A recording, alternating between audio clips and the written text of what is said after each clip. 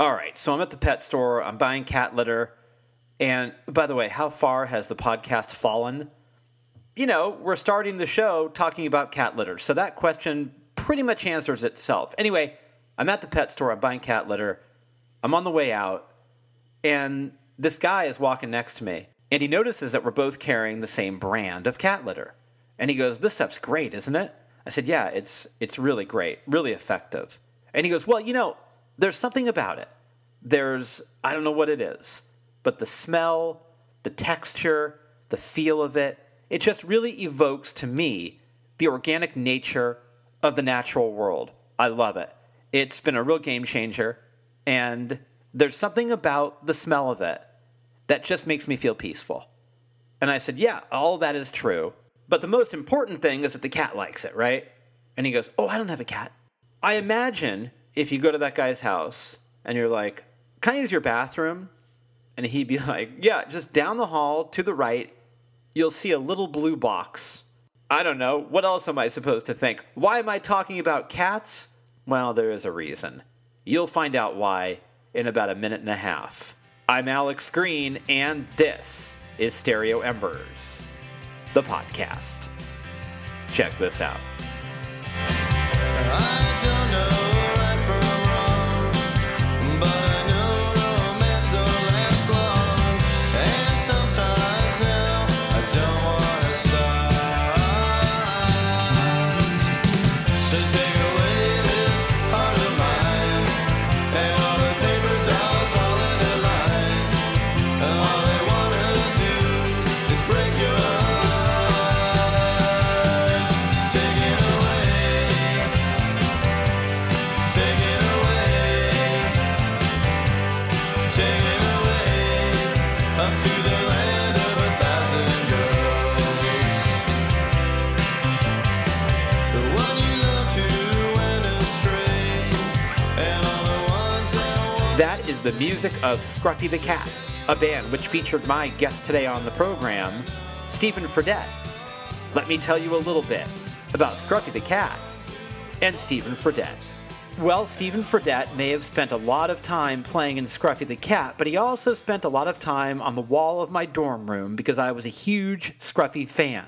Of course, that detail is not on the Scruffy Wikipedia page because nobody cares about my dorm room. And, I mean, you know, looking back from a domestic angle, I clearly cared little about it as well. Why was I so disgusting in college? That's a different podcast. We'll get there. But where we are now is with one of my favorite bands, Scruffy the Cat. Now, speaking of college, Scruffy dominated the college rock scene of the late 80s with a run of fabulous albums like Tiny Days and Moons of Jupiter, plus 2 stellar EPs, High Octane Revival and Boom Boom Boom Bingo. How good are these EPs? I put them up there with Chronic Town by R.E.M. They're, to me, peerless. Now, if you don't have any of these albums or the EPs, get them.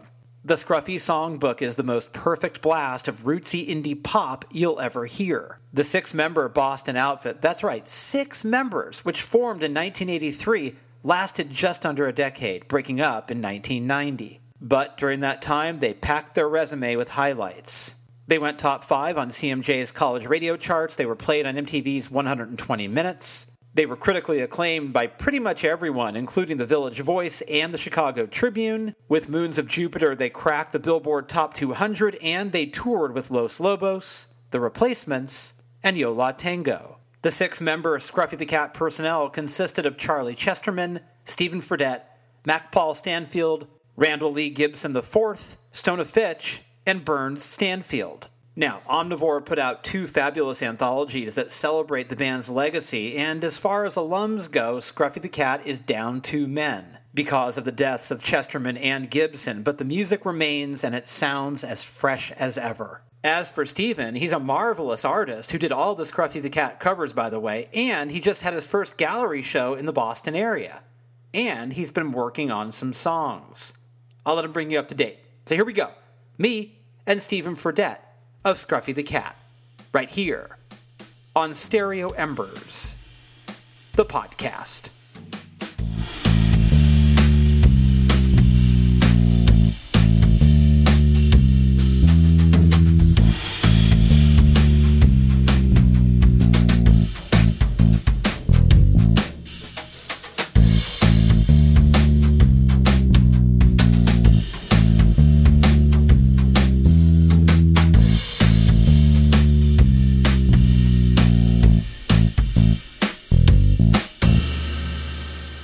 Are you playing a lot of music these days? Like, what's your music life like?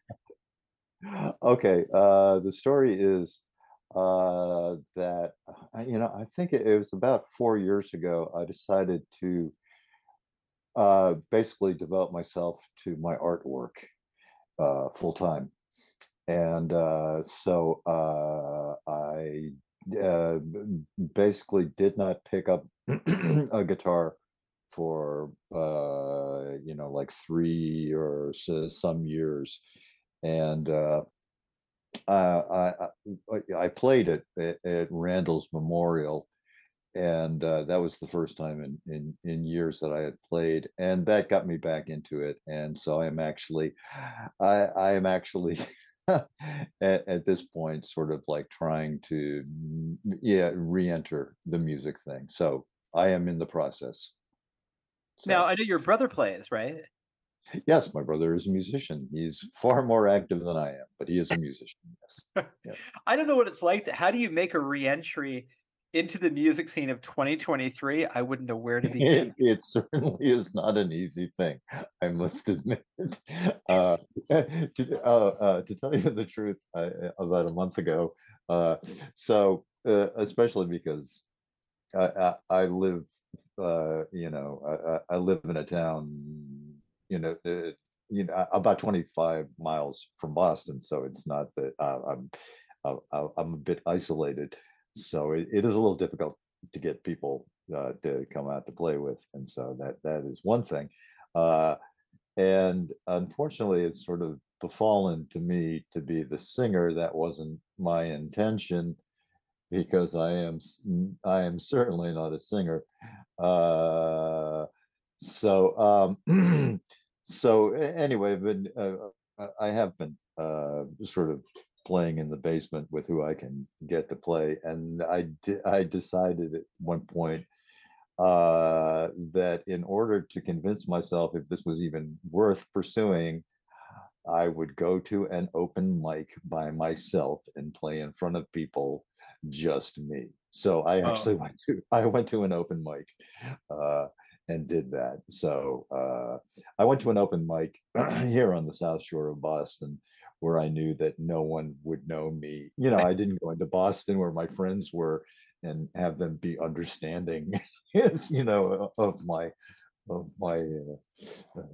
understanding of the shortcomings of my shortcomings.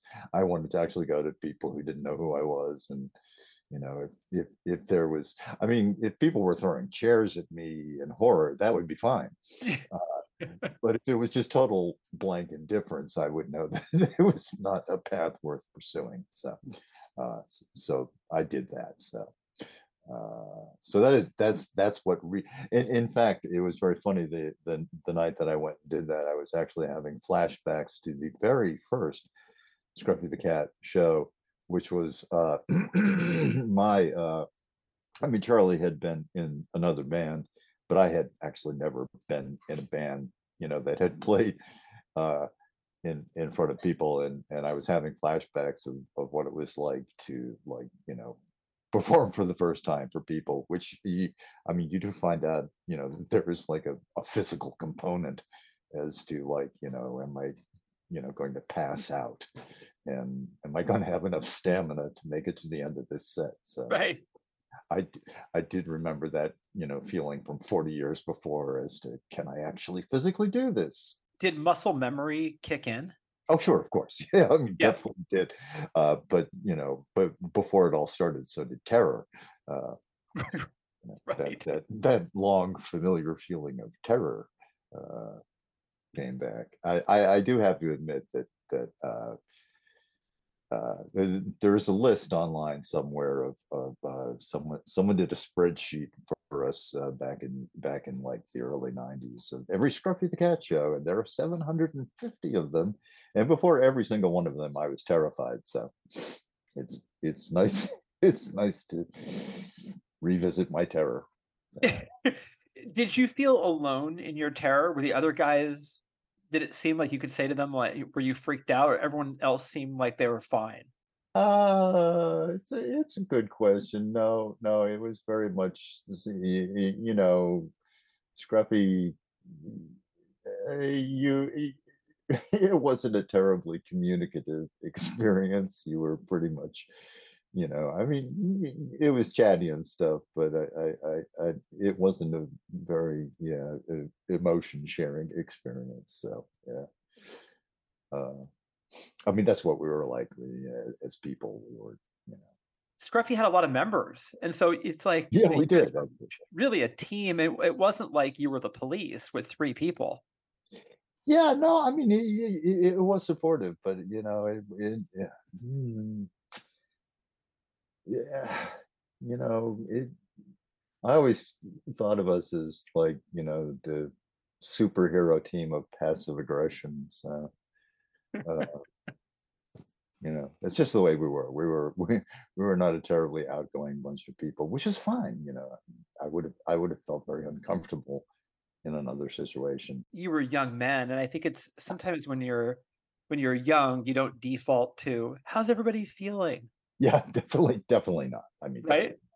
I mean, it certainly suited my twisted, ex-Roman Catholic upbringing. The uncommunicative. Yeah, I mean, that's, in my family that you certainly, I was raised with four brothers. It was five boys, and that's not a recipe for getting in touch with your feelings and sharing them. So. Was Scruffy my perception of you guys as a young man in California in 1986? I'm 16 and obsessed with the band. I always thought of you as like a kind of, it looked like a real like working class band.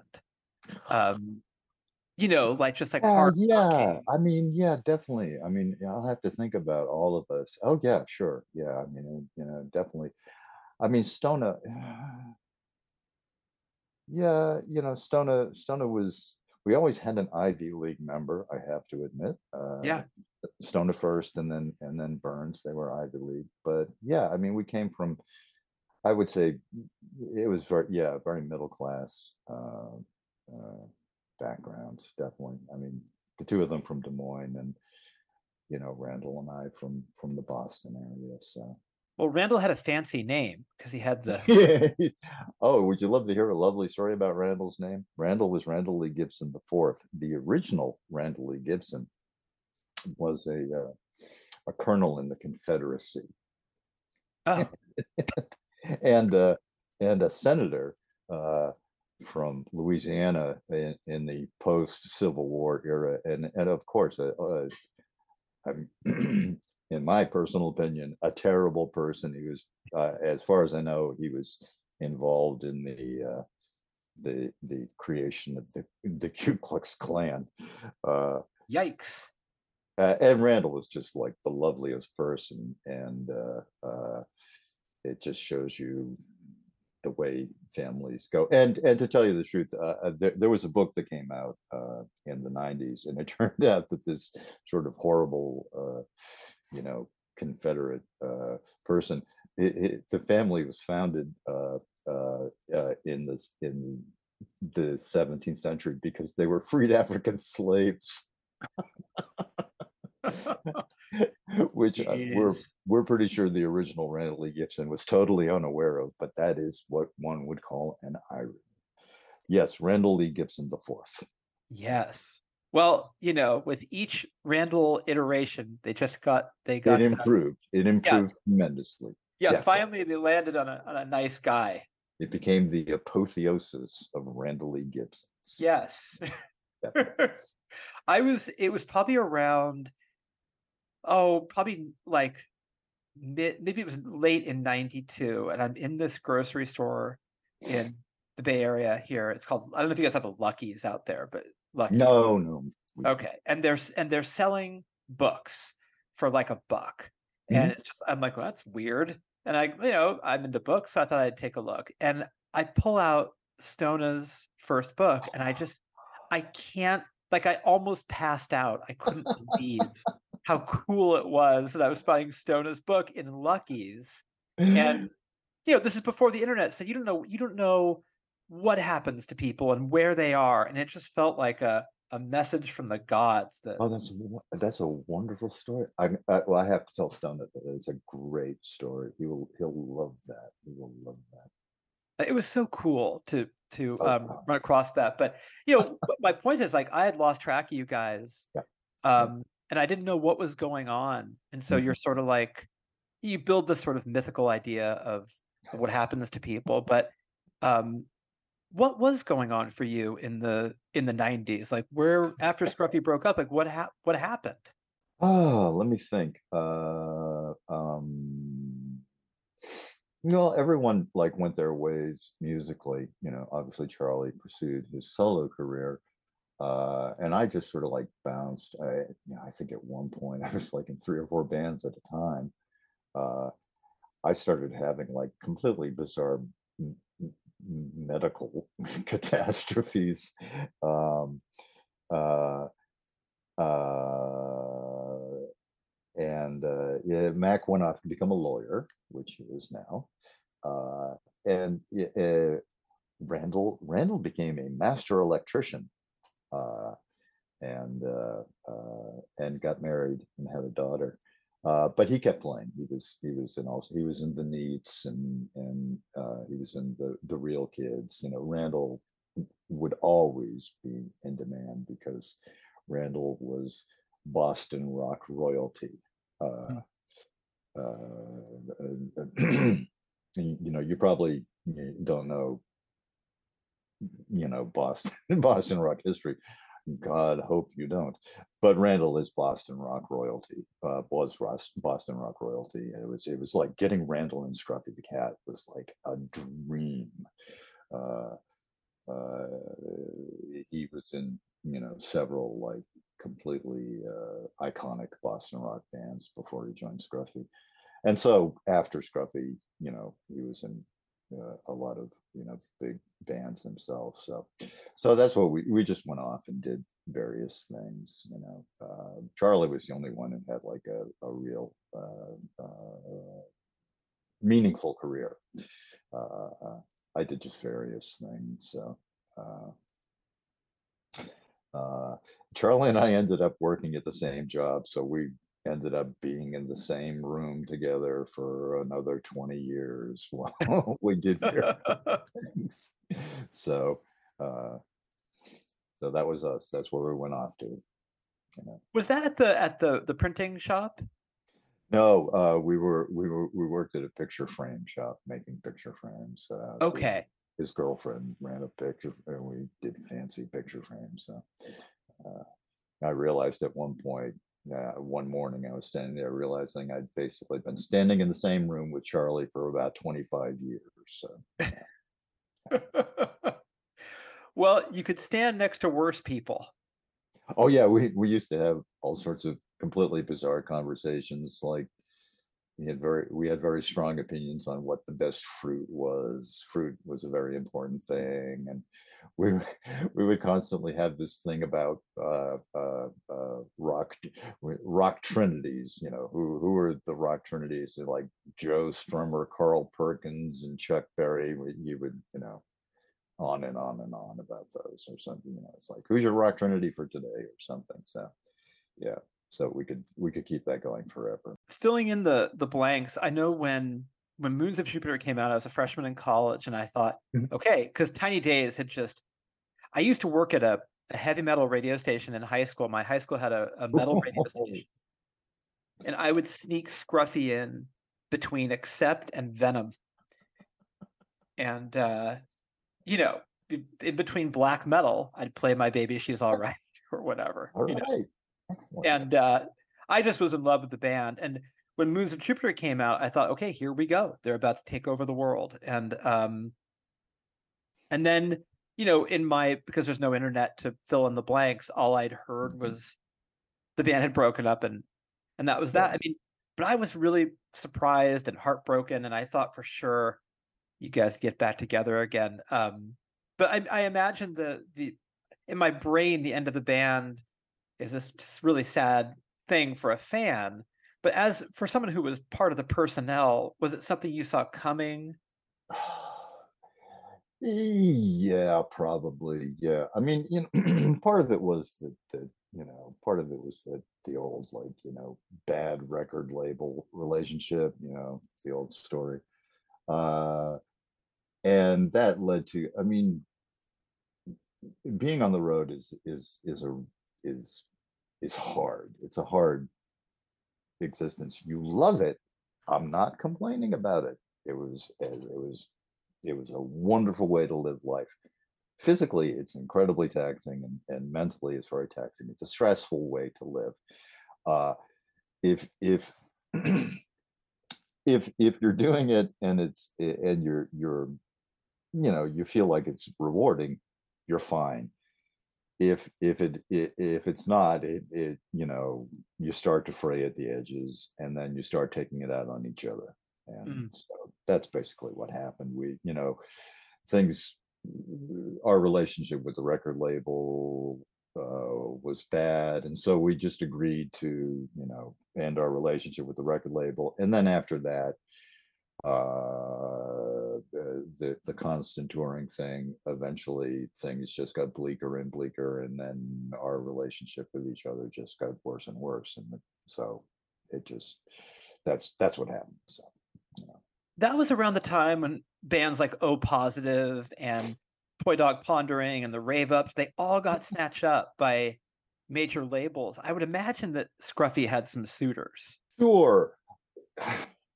God, I don't know how much I want to go into this, because I, I personally am terribly thankful that Spinal Tap came out right about the time Scruffy was formed, because it's a cautionary tale, uh, to understand that the history of your band is not an important thing at all, and you shouldn't talk about a lot of things because they just don't mean anything at all. I'm sorry.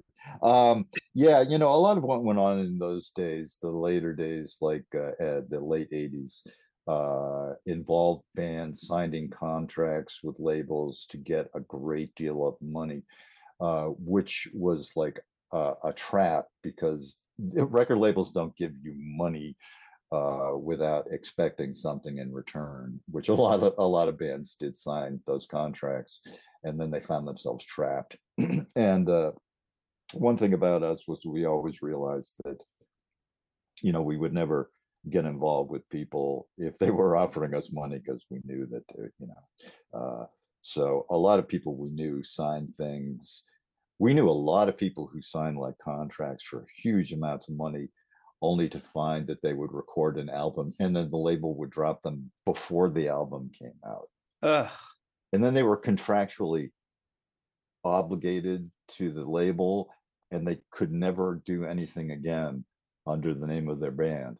You see the trap that they got into? Right. They were legally, as an entity, owned by the label, but the label, the being dropped of the label meant that the label owned their name and their entity, and they could never ever put anything out ever again. That was the thing. They had given the band like $1 million, but then the band owed them the $1 million, and the band wasn't allowed to exist. This was the trap a lot of people got into in those days. So yeah, we never we just knew that we never wanted to do something like that. So unfortunately, we just never got involved.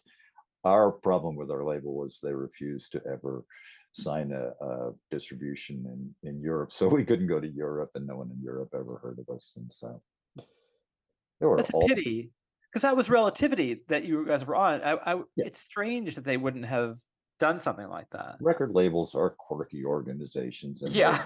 and they hold all the power. And well, I don't know, I guess it doesn't exist anymore, but that was, yeah, record labels are weird, and because record labels consist of human beings, and human beings are weird and quirky, and you never find out these weird things until you get into the situation. It's like, well, we're going great.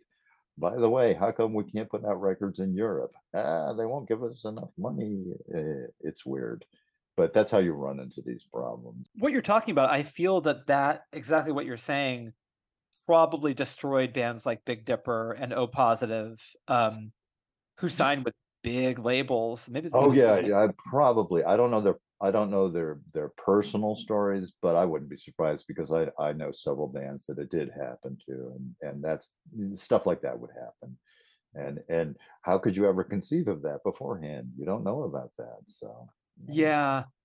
Yeah, God, I think I would have been weak. I would have taken the money, I think. I think I would have been, it's a deal can you with the devil, imagine if but someone offered you $1 million, or like they would have these bidding wars, and 750, 800,000, $1 million, a lot right. of times, I mean, sometimes those bands, they'd be 18 or 19 years old, and and be like, yeah, we're rich.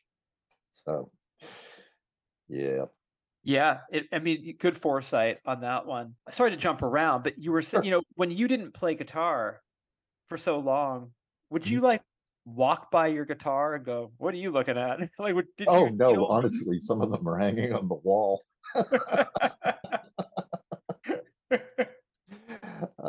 Well, I have to admit that I think I spent like 3 or 4 months repairing the damage, that like years of. So I think I've performed my act of contrition to my instruments that ignoring them did. So taught myself guitar repair. So it's like, okay, I guess I'm making it up to you. So. And how about your hands? You had to get those calluses back, right? Oh, yeah, we won't talk about that. That actually was probably a big stumbling block too. It's like, oh my, yeah, Callus is the musician's friend. So when you did the open mic, were those just new songs that you had written? No, I mean, I'll tell you the truth. You know what? Actually, I've been sort of amassing a bunch of old Charlie songs, old me songs, and old Stunna songs that are not songs. They're sort of like uh yeah, they're Scruffy the Cat songs, but I don't think anyone.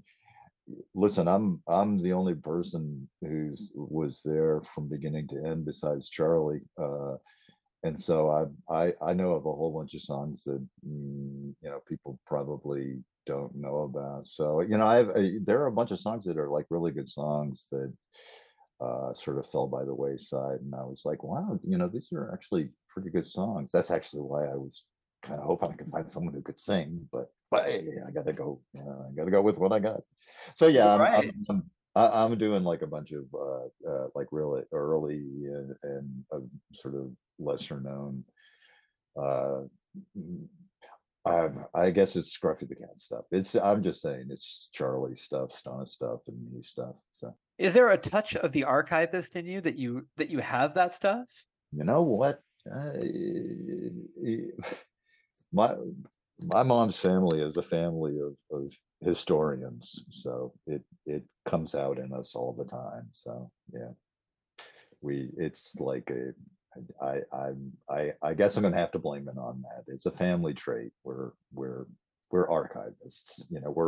We're librarians. We're historians. So I guess that's what I am. So So you have some scruffy ephemera in your archives.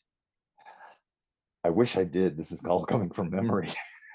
Oh wow, really? It's all from honest, honest to God, you know what? There's a few of them that I really wish I had records of, and I'm just going by dead memory. even the lyrics. Hmm? Yeah, yeah, Wow. even lyrics. There's a few of them that I wish I could do that I don't have lyrics of. I have like, you know, on online there are some like live radio broadcasts, and I can't actually figure the lyrics out for, it, and I'm like, wish there was like, wish there was lyrics of that written down. So yeah, I'm making do with what I can. So Man, Charlie was a really clever lyricist. I can't believe the stuff he'd fit into a 3-minute song. yeah, I know. Unfortunately, sometimes Charlie could really swallow his lyrics when he sang, so I can't figure him out. Were Yeah, there Charlie was, yeah, Charlie. Yeah, that's why I'm doing it, because some of these songs no one knows, and it's like, oh my God, Charlie, that's a great lyric. when I first heard that first EP, I was like, God, that guy is really smart. Like these are just really interesting. I was so young, but I recognized like nobody was writing songs like that. Well, yeah, the other thing about Charlie was meeting Charlie was that it's very clever, but he was always like firmly grounded in reality because I was like playing and stuff, and I was trying to be horribly clever, and and about the time I met him, very much the trend in Boston at the time because Mission of Burma had just completely like taken the scene by storm. Was for art bands and stuff like that, and I was in art school for heaven's sakes, and so it was like it was a very smart alecky time in Boston, and I was trying to be one of the smart alecks, and Charlie was very much, he was very common sense and very like all of his lyrics, he would manage to tie things to very like tangible things and still be really smart and witty and funny. And that came as a revelation to me. So, it's the thing about Charlie that always, sort of took my breath away. It was like, because I would ask him for help on songs and things like that when I first met him. He would help me finish songs that I had started, and and and that was the thing that's always amazed me, where I would be going off on some like ridiculous tangent. He would just bring it right back to the real world, and like you say, it'd be incredibly clever. So Yeah, he was like a traditionalist and a modernist at the same time. sure, yeah. I mean, one thing that we both had in common was he had this incredible love of rock and roll. It's like 50s rock and roll, rockabilly and stuff like that, which at the time we met like in 1980, and the music that we had gone through in the 70s was getting further and further away from that, which is obviously what resulted in punk rock, and was the one thing that both of us had gone through separately, had been like to go back towards this sort of like what grounded music in this in the feeling of rock and roll of the 50s and stuff like that. So yeah, definitely. Uh, it was like what made the music powerful was the aspects of the music of the 50s and stuff like that. It wasn't like the bands the people were listening to when we were in high school were like Yes and Right. it was like we felt like complete outsiders because people were listening to records where the song lasted an entire side, and they were singing about things that didn't make any sense. And so you know that's why like hearing the Ramones and stuff like that was just completely cleared your head and stuff like that. So Yeah, I was going to say that I talked to Charlie once when he was at work at the frame shop, oh god, yeah. right? And he talked to me for about an hour. I was sitting in my office on campus. This is years ago. And he talked for about 20 minutes about the Ramones and how much he loved the Ramones, Oh yeah, yeah, I can which see makes that. sense because the Ramones were sort of that sort of traditional modern thing Yeah, that, no, it's just like oh god, I remember like God, the mid 70s were just like it was just this morass of like James Taylor, and God, I can't even think of what was going on in those days. Especially like growing up in the suburbs and stuff like that. And the people around you and what they were listening to. And it was just like a confusing time. And you know, I remember for me, I remember like the Sex Pistols and stuff like that. And I remember actually following the stuff in the press them writing the stories about them throwing up on reporters and saying nasty things. I remember reading the stuff about the Ramones, and all the songs were I wanna, now I wanna, now I wanna sniff some glue, now I wanna, and I'm thinking, oh God, this is just so dumb and silly, because that's what the press hangs a story on a thing. And and the Sex Pistols think, oh, they're doing this for attention. And then I heard the music. Yeah. And I went, oh my God. you know and it just cleared and my mind just cleared out. And I heard uh what was it, the one with the no future is it Anarchy in the UK? Oh Yeah, yeah. I just heard them go into the no future thing, and I went, oh my, yeah. And the same thing that Charlie was going through in Iowa, I was going through here. What would you and Charlie need a band like Boston for? Like Oh yeah, oh yeah, yeah. There you go. There's one of the bands. right. It's like, well, what? Yeah, and it was like, the production. Oh, Oh God, Van Halen was at the same time too. Yeah. Oh, listen to the guitar playing, and it's like I couldn't fault the guitar playing, but it didn't mean anything to me. And then all I needed was like 15 seconds of the Sex Pistols thing, and my life literally changed on the spot. So Did bands like Joy Division, did the English post-punk stuff mean anything to you at all? sure, of course. I mean, like I said, for heaven's sakes, I was in art school. It Right. was like, Right. yeah, no, that all did. I mean, it did. Nothing, stuff like that wasn't as like ground shaking as some of the other stuff was, but yeah, it certainly did. Yeah. The first Cure record, I mean, the first time I heard Boys Don't Cry, I think I listened to it about 25 times Yeah. over and over and over and over again.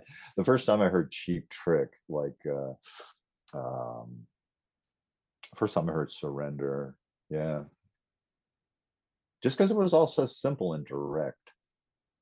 And It's what it for is. me, it was always the lyrics too. Anyway, when I heard, rolling numbers, rock and roll, and Get My Kiss records out, I'm like, oh my God, that's just so perfect. What can I do? Yeah, I mean, a song on a record that mentions a record, it's like that's like Yeah, right. It's so meta. exactly. It's like, I mean, I was reading postmodern fiction, and it was like it was postmodern rock and roll or something. Yeah. Yeah, that's right. I mean, even like Blue Oyster Cult, there's that line where it says time to play B-sides, I'm sorry, I have a huge soft spot for Blue Oyster Cult. Me too. On your feet or on your knees. Oh man. Yeah, City's on fire with rock and roll. they were so good, but what's cool about them is they were tongue in cheek, and I think that was Exactly. No, that's you could tell it was a bunch of smarty pants. I'm yeah, sorry. I'm a sucker for smarty pants. So yeah. They were because in some ways they're like screwing around and subverting that sort actually, of you know what? Like a big scruffy cover in the early days was "Don't Fear the Reaper," because the sort of hypnotic the rhythm guitar part. When I finally figured it out, I was always just hypnotized by the guitar part, and so I was like the cover guy in Scruffy. Anything I could figure out on the guitar became a Scruffy cover. And so, like, one day, I was like, playing "Don't Fear the Reaper," and my perspective and Charlie's perspective would be different, because Charlie was from the Midwest, and that whole, like, Charlie went to every rock show he could, because in Des Moines it was what you could get as opposed to what you wanted to go see. So Charlie was always going to, like, see like UFO and REO Speedwagon, just because it was music, because that's all you go to see.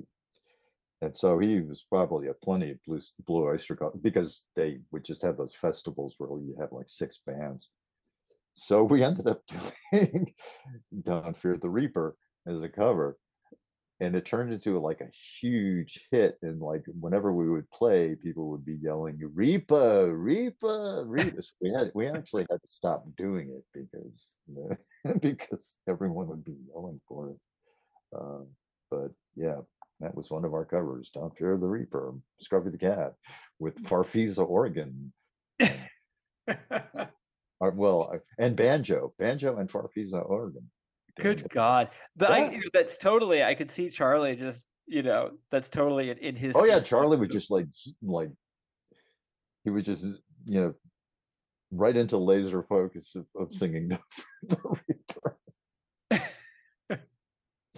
Did you ever play with Charlie in his solo shows? Did you ever sit in? Strangely enough, I did. Oddly enough, I did. He asked me to play in a couple of the shows.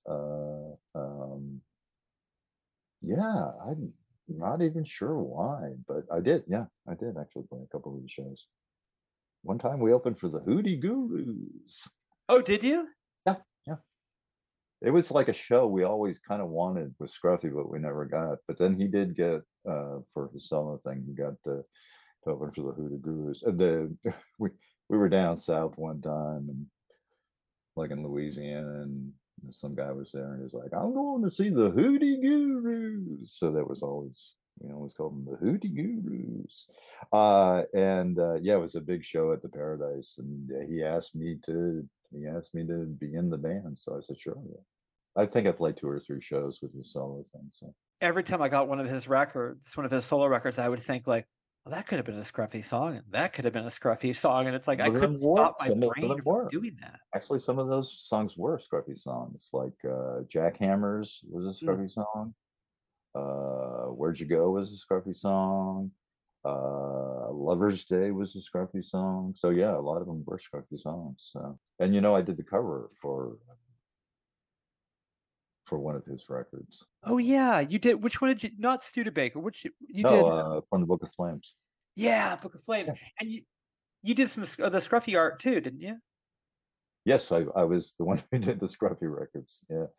So yeah, when we started playing in Scruffy, because he knew I went to art school, and then one day I came over to his apartment, and he had decided to make a jacket with a Scruffy the Cat character, which is the one you always see, that Scruffy the Cat. And I didn't know that, he had any idea about doing art. And I saw that, he just cut something in a piece of cardboard, a stencil, and then he had cut another stencil for the letters, and he just spray painted on the back of his jacket. And I went, "Oh my God, that's I mean, it's genius. It's like the greatest thing I've ever seen." I went to art school for 4 years, and you have just done the greatest piece of art I've ever seen in my entire life. And so fell into this thing where he would do these, he would do stuff like that Scruffy the Cat, like the T-shirts that you've all seen, and a lot of the posters. He would do like half of the posters in his style, and then I would do the other half of the posters in my overwrought style of mine. And then the decision was that I would do all the album covers, and then I would do the album covers, he would do the T-shirts. So it was really great because I spent my whole 4 years in art school wanting to be in a rock band, basically, which was actually not a bad deal because being in art school in the mid to late 70s was really good for music, basically, because punk rock hit art school. It was a good combination. And so when I got out of art school, and I just basically spent all my time hanging around the clubs, working in record stores, desperately trying to get someone to play music with. And I just didn't do any artwork. And then when we started the band together, that got me doing artwork again, because of Charlie, saying, "Oh, we'll paint jackets, we'll make posters." We even put out our own art fanzine called Inko Dog, which was absolutely fabulous. Um, uh, and stuff like that. So, that actually got me back into doing artwork. Was, I mean, Charlie was just like It was all ideas, and this was, I don't know, I think this is before the whole, like, DI, the term DIY came Right. along, the whole ethos. I think that was just might have been getting started. But anyway, Charlie obviously was like, he that was his mindset, the DIY thing. We made our jackets, we made our t-shirts, we actually took those stencils and made shirts, we made our own posters, we did all of that. And it was just Charlie. And then he would, we were like Laurel and Hardy. He would say, why don't we do this? And no matter how stupid the idea was, I would say, sure. And we would do it. I'll tell you a funny story. See, the first band, Scruffy the Cat, was like these two friends of mine, and I was playing with them, and Charlie said, I need to do some recording. Let's do it. So that was the original band. We played for about a year, and then Charlie decided he didn't care for the other musicians, and that band broke up, and then his friend Mac came, and we started a new band. So and that's the band everyone knows as Scruffy the Cat, even though the first band was called Scruffy. Whatever, here I am, I'm now venturing into Spinal Tap territory. The first drummer blew up. Anyway, so between the time that the first and second band got together, Charlie came to me and said, I got us a gig. And I said, that's great, but we don't have a band. And he said, no, this will be great. We're going to play, but we're going to play through fuzz boxes. And I said, sure. And so we went and played a show for an all art crowd with a friend who played rhythm on a pot of water, which he hit with a drumstick. And everything about it was completely wrong. But when Charlie had really wrong ideas, all I could say was, sure, let's go do it. And we did. And it was horribly embarrassing, but I do have to say I did it. Well, he seemed like a very charismatic fellow. You couldn't really say no to a guy like that. Oh yeah, no. And I did decide early on, it's like, half of his ideas were incredibly stupid, but the results could be great. So I just learned to trust his instincts. And because I think early on I probably thought maybe the ideas were bad or something, and then things were okay, and then I just decided after that, sure, well, whatever he says, yeah, I'm just going to agree to it. I'm not even going to think about it. So. The tiny days are so much fun. The tiny days have just begun. Get up to go back to bed again before the sun here comes the end. The tiny days with a very fast sun. A double take will take too long. Your sweater and your new boots are on. Get up and then the day is gone. A cup of coffee and bottles of gin. A couple pounds and buckets of sin. I like the lyrics so I just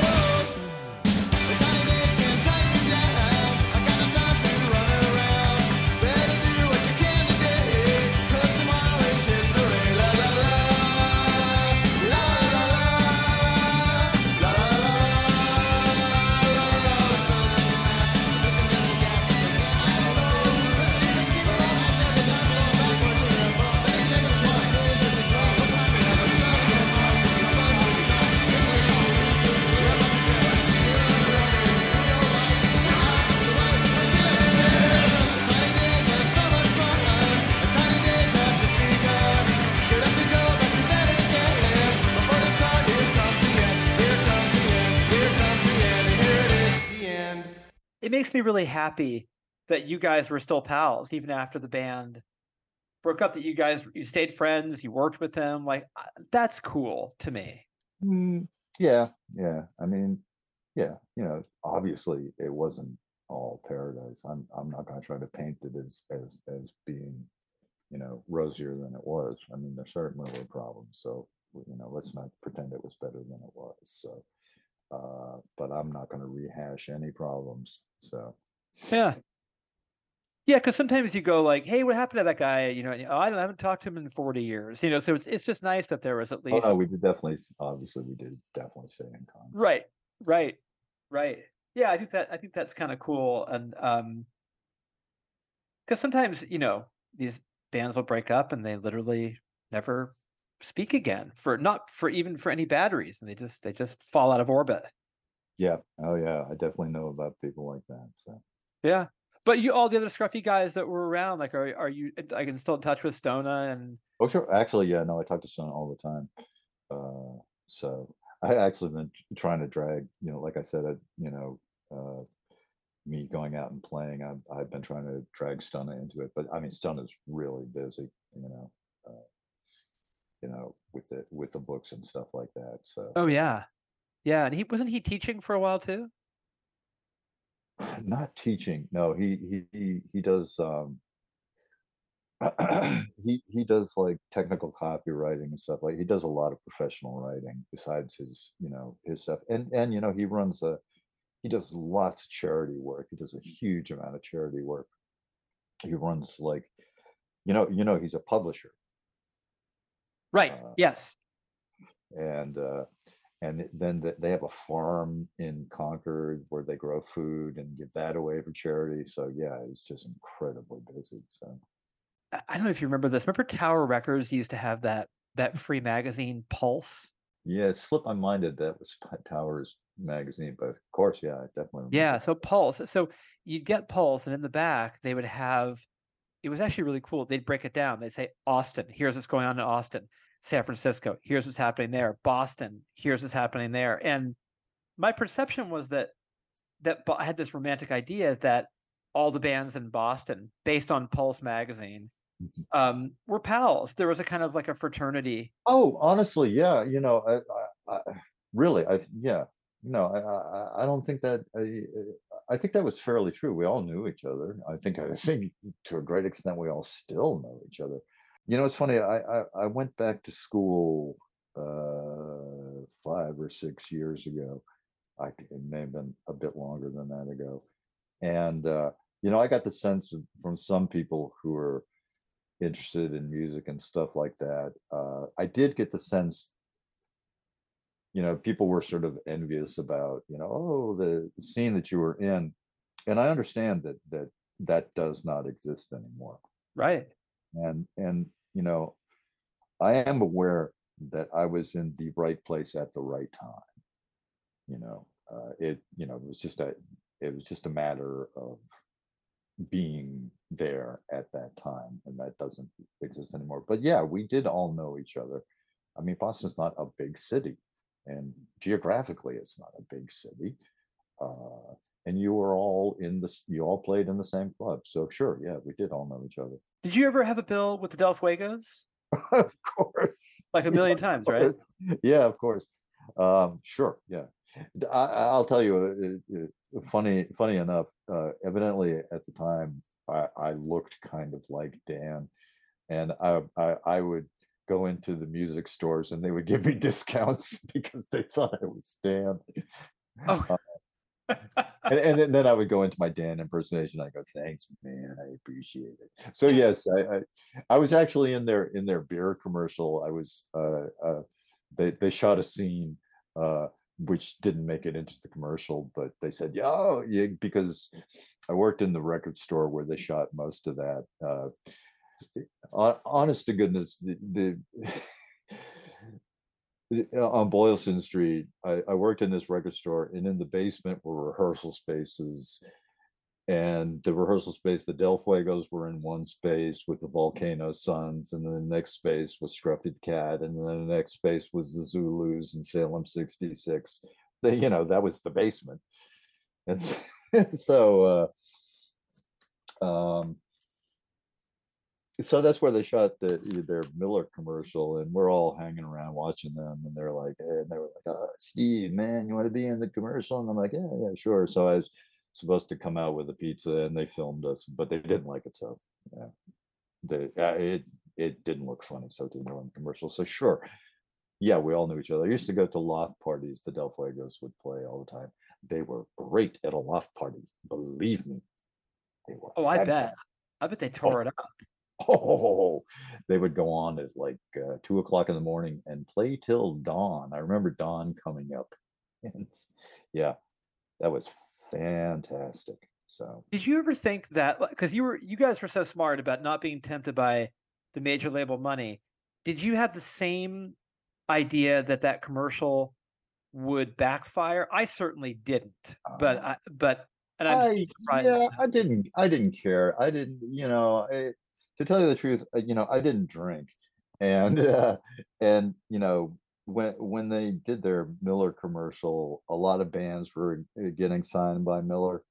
And I informed Scruffy. I said, look, if Miller comes and offers to make Scruffy a Miller band, I don't care what you guys do. I'm not being in the commercial, because I don't drink. I'm not going to stand up there with a beer.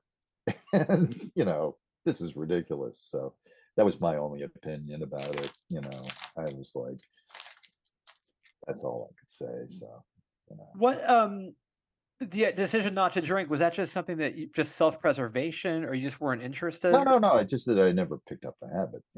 Right. It just never started. So, it just never. I don't know. It's just the way it was. Were your parents supportive of your foray into, I mean, obviously went to art school, but were they supportive of your foray into music? Is it my guess is that they probably were. Eh, eh. Not really. Not really. No, it was really difficult. Uh, the it's actually older than all of them. Because for one thing, when I was a kid, I really, really wanted a guitar, and they would not let me have a guitar. And this wasn't like a religious thing. It was just that, like, uh, you know, it was just not serious. You can't have a guitar. You cannot have a guitar.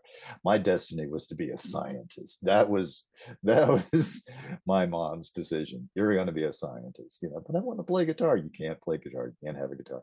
It was not a very musical household. There was not really a lot of music in my house. And and so when I went off to school to be an astronomy major, and then after my first semester, in which I never attended a calculus course, I switched my major to art, to my parents' horror, absolute horror.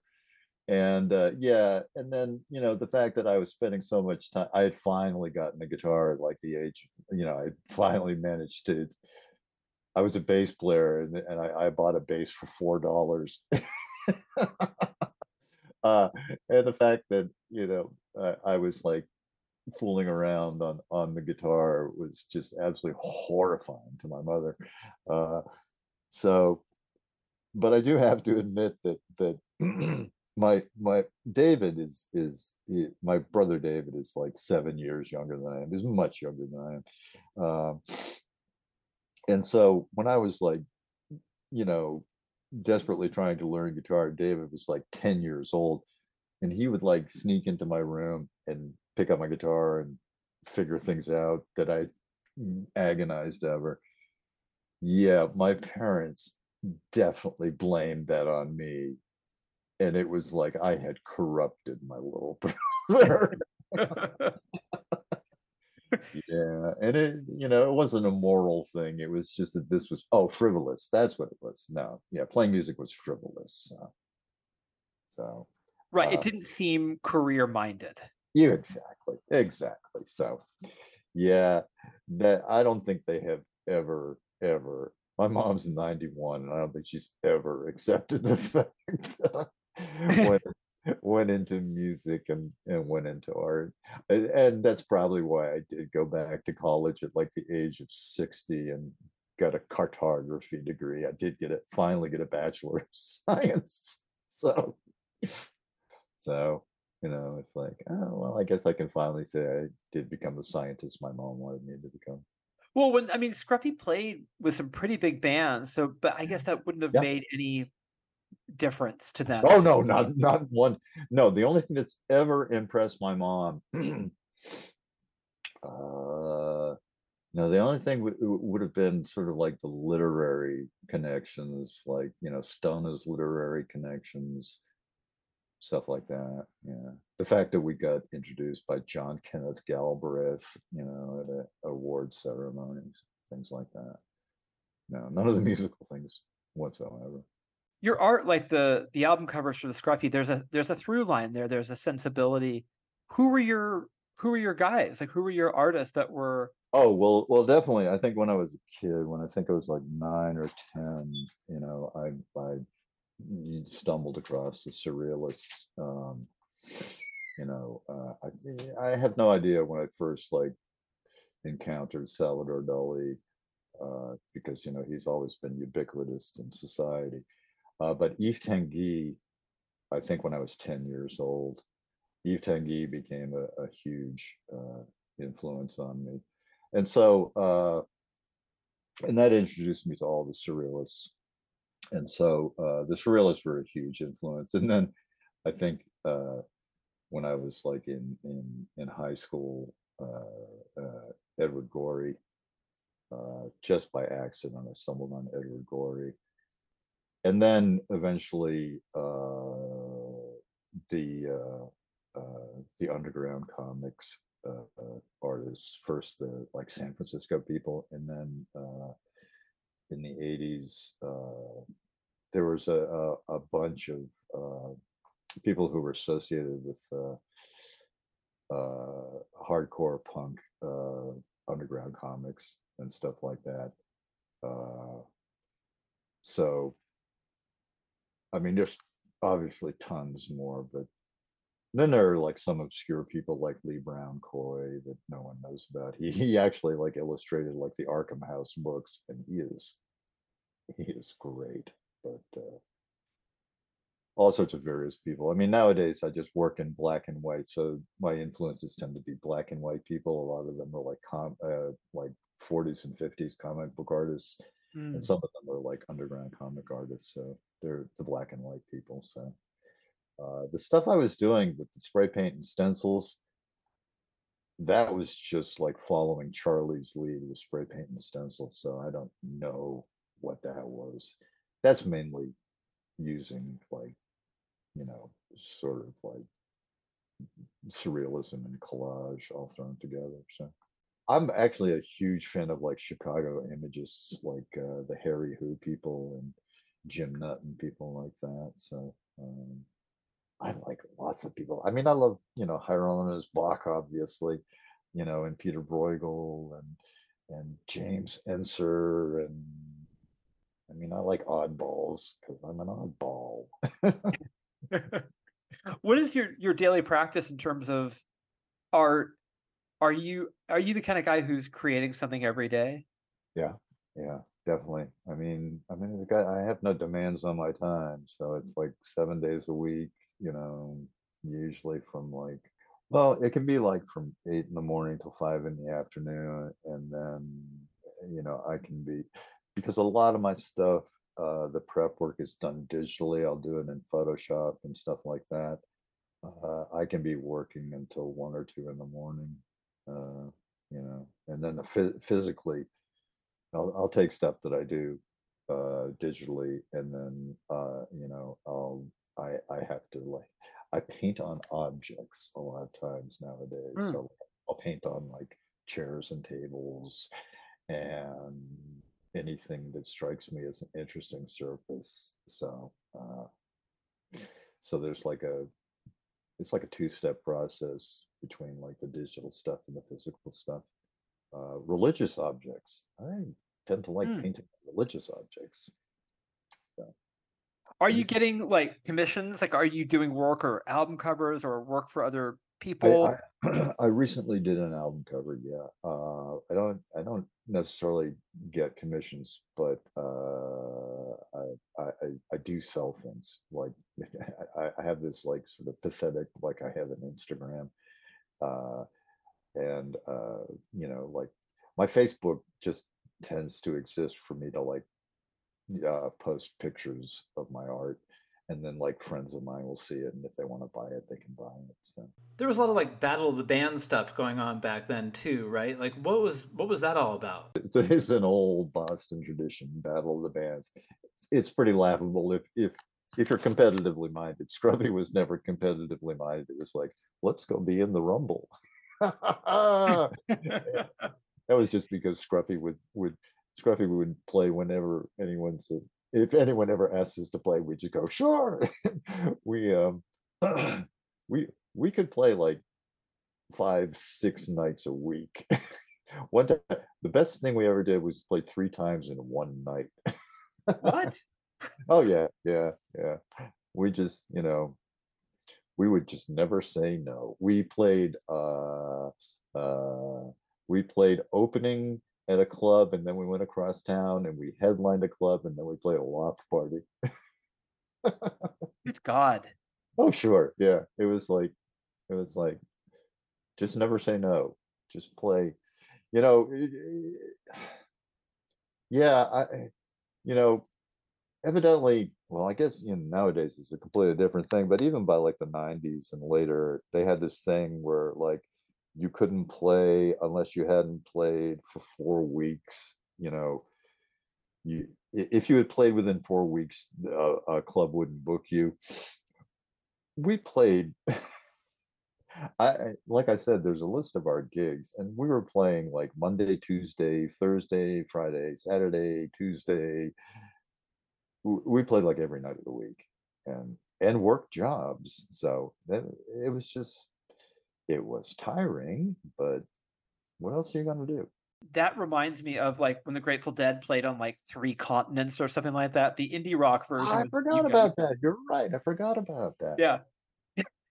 That's a bit overkill. It takes it out on you, but I just you couldn't say no. It was like I I strove my whole life to get in a band and play. I'm not going to turn anyone down, you know. No, but that does make me think that that kind of pace is a young man's pace, right? That's not Oh, even. oh, believe me, never doing that again. Yeah, no, of course, you're 25 years old. Yeah, I mean, you're certainly not getting a whole lot of sleep, and you're living on. We used to make terrible jokes about the four basic food groups being nicotine, caffeine, and I forget what the others were, but yeah, you certainly didn't have a healthy diet. So, Yeah, there's no way you're running a clean no, engine of when you're. course not. No, no, you're Yeah, eating what yeah, you no can, way. sleeping when you can. But yeah, it was fine. Do you remember? By the way, you know who was a brilliant artist? Is this just occurred to me? Is Bill Bill Goffrier. from Big Dipper? Yeah. Oh no, he's a great painter. Yeah, Bill's great. Yeah. Did you know him? Vaguely. He was another Midwesterner, Yeah. so I didn't know him personally. I knew the other guys in the band better than him. They asked me to be their bass player later on. They asked me to be their bass player, and I didn't. I'm not a terribly good bass player, so I turned them down. Was this after Steve left? Yeah, it would be after Steve left. Yeah. Yeah, Bill, he's got that. It's kind of like an Edward Hopper kind of thing going on. It's a very Edward Hopper thing, which is not easy to do well. No, Yeah. So, no. Any recollections of this is a sentimental question, Stephen, but any recollections of playing the late great Berkeley Square here in the Bay Area? yeah, I have a really good collection of the Berkeley Square. One of the times we played, I think, was Snake Finger's last show. Mm. I think that was our first show. Anyway, one time it might have been the second time we went, and we played, and no one showed up. There was no one there, there might have been 8 or 10 people there. And it took us completely by surprise because we had played the night before in San Francisco and there were a lot of people there. And it's like, who can explain that? I don't know. So anyway, there was no one there. And our attitude with playing to nobody was you don't come out and do your show. You don't come out and go, hi, Berkeley, blah, you recognize the fact that there's pretty much no one there. And you come out and you basically like say hi and you kind of like introduce yourself to whoever's there. And I'm pretty sure we asked the people there what they wanted to hear, individually. It turned into a really great show. We might have actually asked whoever was there if anyone wanted to come up and play. Yeah. So yeah, it went from like a complete disaster to be one of the more enjoyable shows I can remember, because I remember like sitting down like on the front of the stage and playing. Yeah, it just turned into like, well, there's only like a dozen of you people here. Let's hear what you want to do.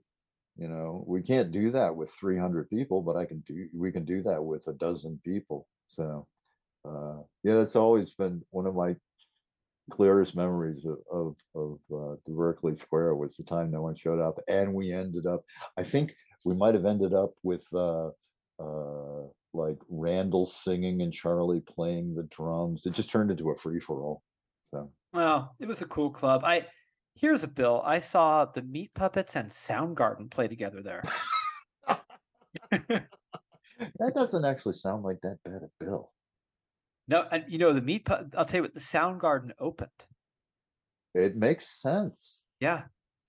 The first time that we played in Seattle, and I can't remember what the club was. It was a cute little club. It kind of looked like Hansel and Gretel's, the witch's house in Hansel and Gretel. The woman who booked it, her name was Susan Silver, and she was one of the most beautiful women you've ever seen. And she was the nicest, kindest person. She filled your dressing room with all sorts of candy and toys. Like ray guns that shot sparks, and it was great. It was like you got there and you felt, you'd been on the road for a month and you were tired, and there were like, you could like shoot each other with ray guns and eat candy. And it's like, oh, Susan, you're wonderful. And she was Chris Cornell's fiance. Yeah. And she was like, yeah, my boyfriend's band, they're signing a contract. They're called Soundgarden. So yeah, no, it's amazing when you meet someone who just instinctively knows how to treat a band so well. And it's like toys and candy. This is the greatest thing I've ever had. Did you guys ever play with REM? No, no. But No. Michael Stipe showed up a few times and frowned disapprovingly. Oh, is that right? Oh yeah. He is. Oh, I would have thought he would have liked you guys. No, it was hard to get on Michael Stipe's good side. Steve Earle showed up one time. He did. Yeah. He liked you guys? Yeah, evidently he did. I looked over the side of the stage in Philadelphia and there's Steve Earle. I'm like, oh, look, there's Steve Earle. We opened for Paula Abdul once. I didn't know that. How did that happen? Okay, we didn't really know that either. We played Spin's first birthday party. This was the first year Spin was published. And so it must have been like 1987 or something. And it was at the Palladium in New York. And first of all, I was terribly excited that I was going to be on the same stage that the photograph of Paul Simonon on London Calling was, he's smashing the bass. And that was at the Palladium. I'm like, I'm going to be on the same stage that, that shot on London Calling is. So we showed up for our sound check, and it was strangely enough, it was Big Dipper, Scruffy the Cat, and a headlining act. And we showed up, and the headlining act was sound checking, and it was like a dozen people lip syncing to a tape. And we were like, what on earth is going on? We have no idea who this is. and it was Paula Abdul, and it was before her first record came out. And they're saying, well, she's like Madonna's choreographer. She's putting out a record. And we're like, why are we all on a bill together? This is completely bizarre. And of course, only happens in New York. And so they're up there like dashing back, and they're all like in Capezio leotards and stuff, and they're lip syncing to a tape, basically. And and after sound check, there's this woman, and she is tiny, tiny woman. It's like 4'11". And our bass player Mac just went over and was hitting on her. Like, no, how are you? And then like 2 months later, her first album came out, and it was Paula Abdul, and it was like, why? What was that bill all about? So only in New York could you have Scruffy the Cat open for Paula Abdul. What a strange proximity. Yes. The other really strange one was Yola Tango opening for Scruffy the Cat, opening for Otis Day and the Knights. Yeah, us and Yola Tango, this was at a hockey rink in Connecticut at a college. And us and Yola Tango were just sitting in the dressing room, like, examining our life choices. Like, how did we end up here? What did we do wrong? How did we end up here? And they were, Otis Day and the Knights were on stage, doing their version of Shout, and they had all the college students on the backs and stuff. And we're like, we didn't go into music to end up here. We're going to have to straighten our lives out so this never happens again. That must have been physically taxing, though, to get into a car or a van and drive cross country. I mean, you guys weren't flying, right? I mean, that was... Sure. Yeah. I can tell you, because I am a cartographer, that it was 12,179 miles in 6 weeks. That doesn't even seem possible. It doesn't, but it was. You know what? You know what the favorite Christmas gift that every tour band gave to the booking agent was? A road atlas.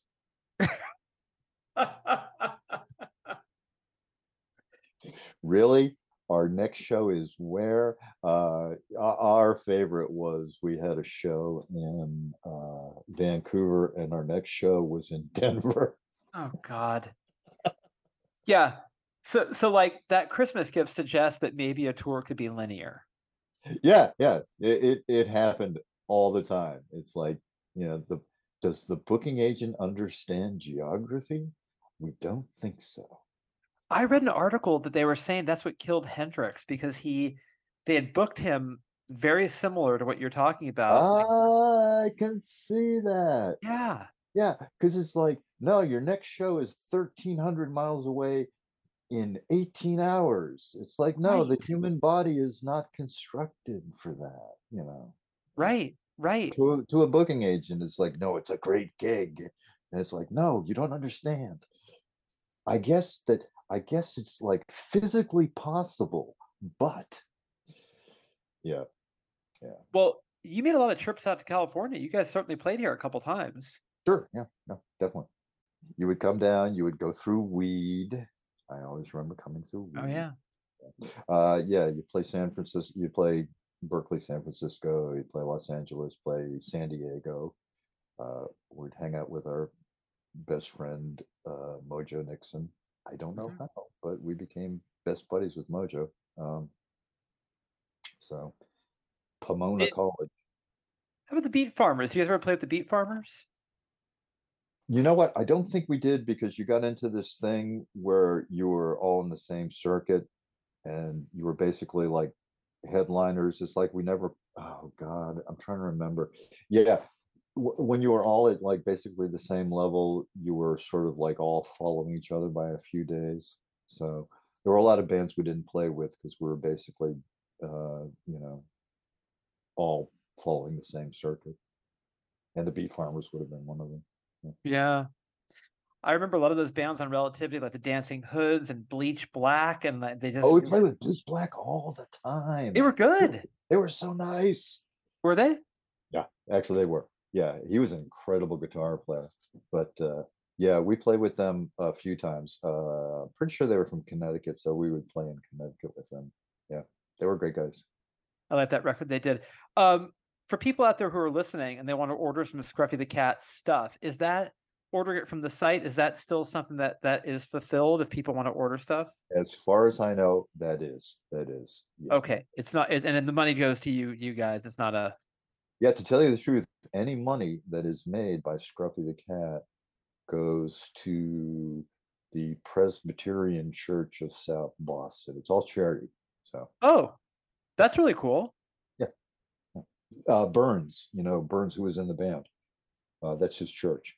So, Oh, okay. Yeah, we give any merchandise money to Burns's church. Oh, that's super cool. Very cool. So people, that is still a live thing people can do. Man, I'm really stoked that you came on the show. I'm excited to hear your new band that hasn't been put together yet. And I'm really grateful for your time. I'm glad we connected. And, keep up the great work, man. Thank you for everything. Hey, thank you, buddy. I appreciate it. Okay, great. Anytime. Thanks, Thank pal. you.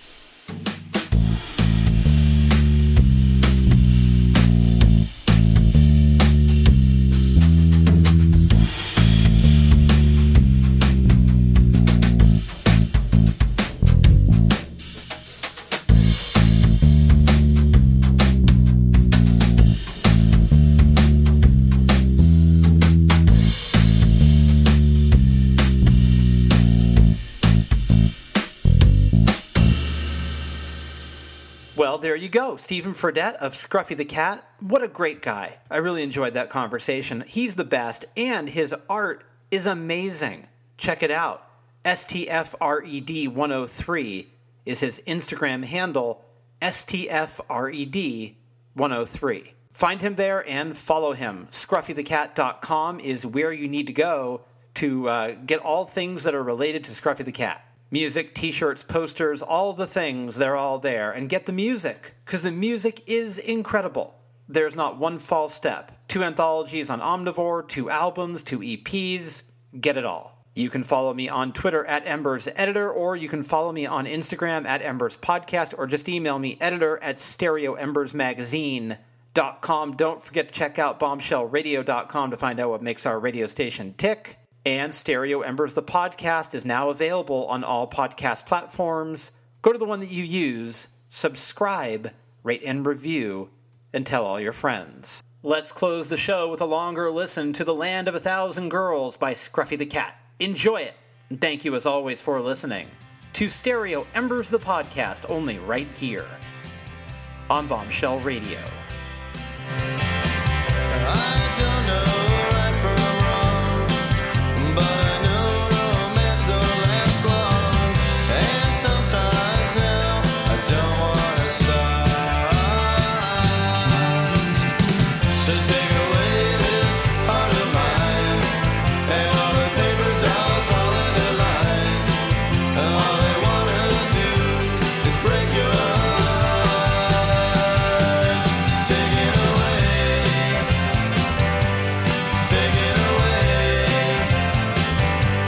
Take it away, up to the land of a thousand girls.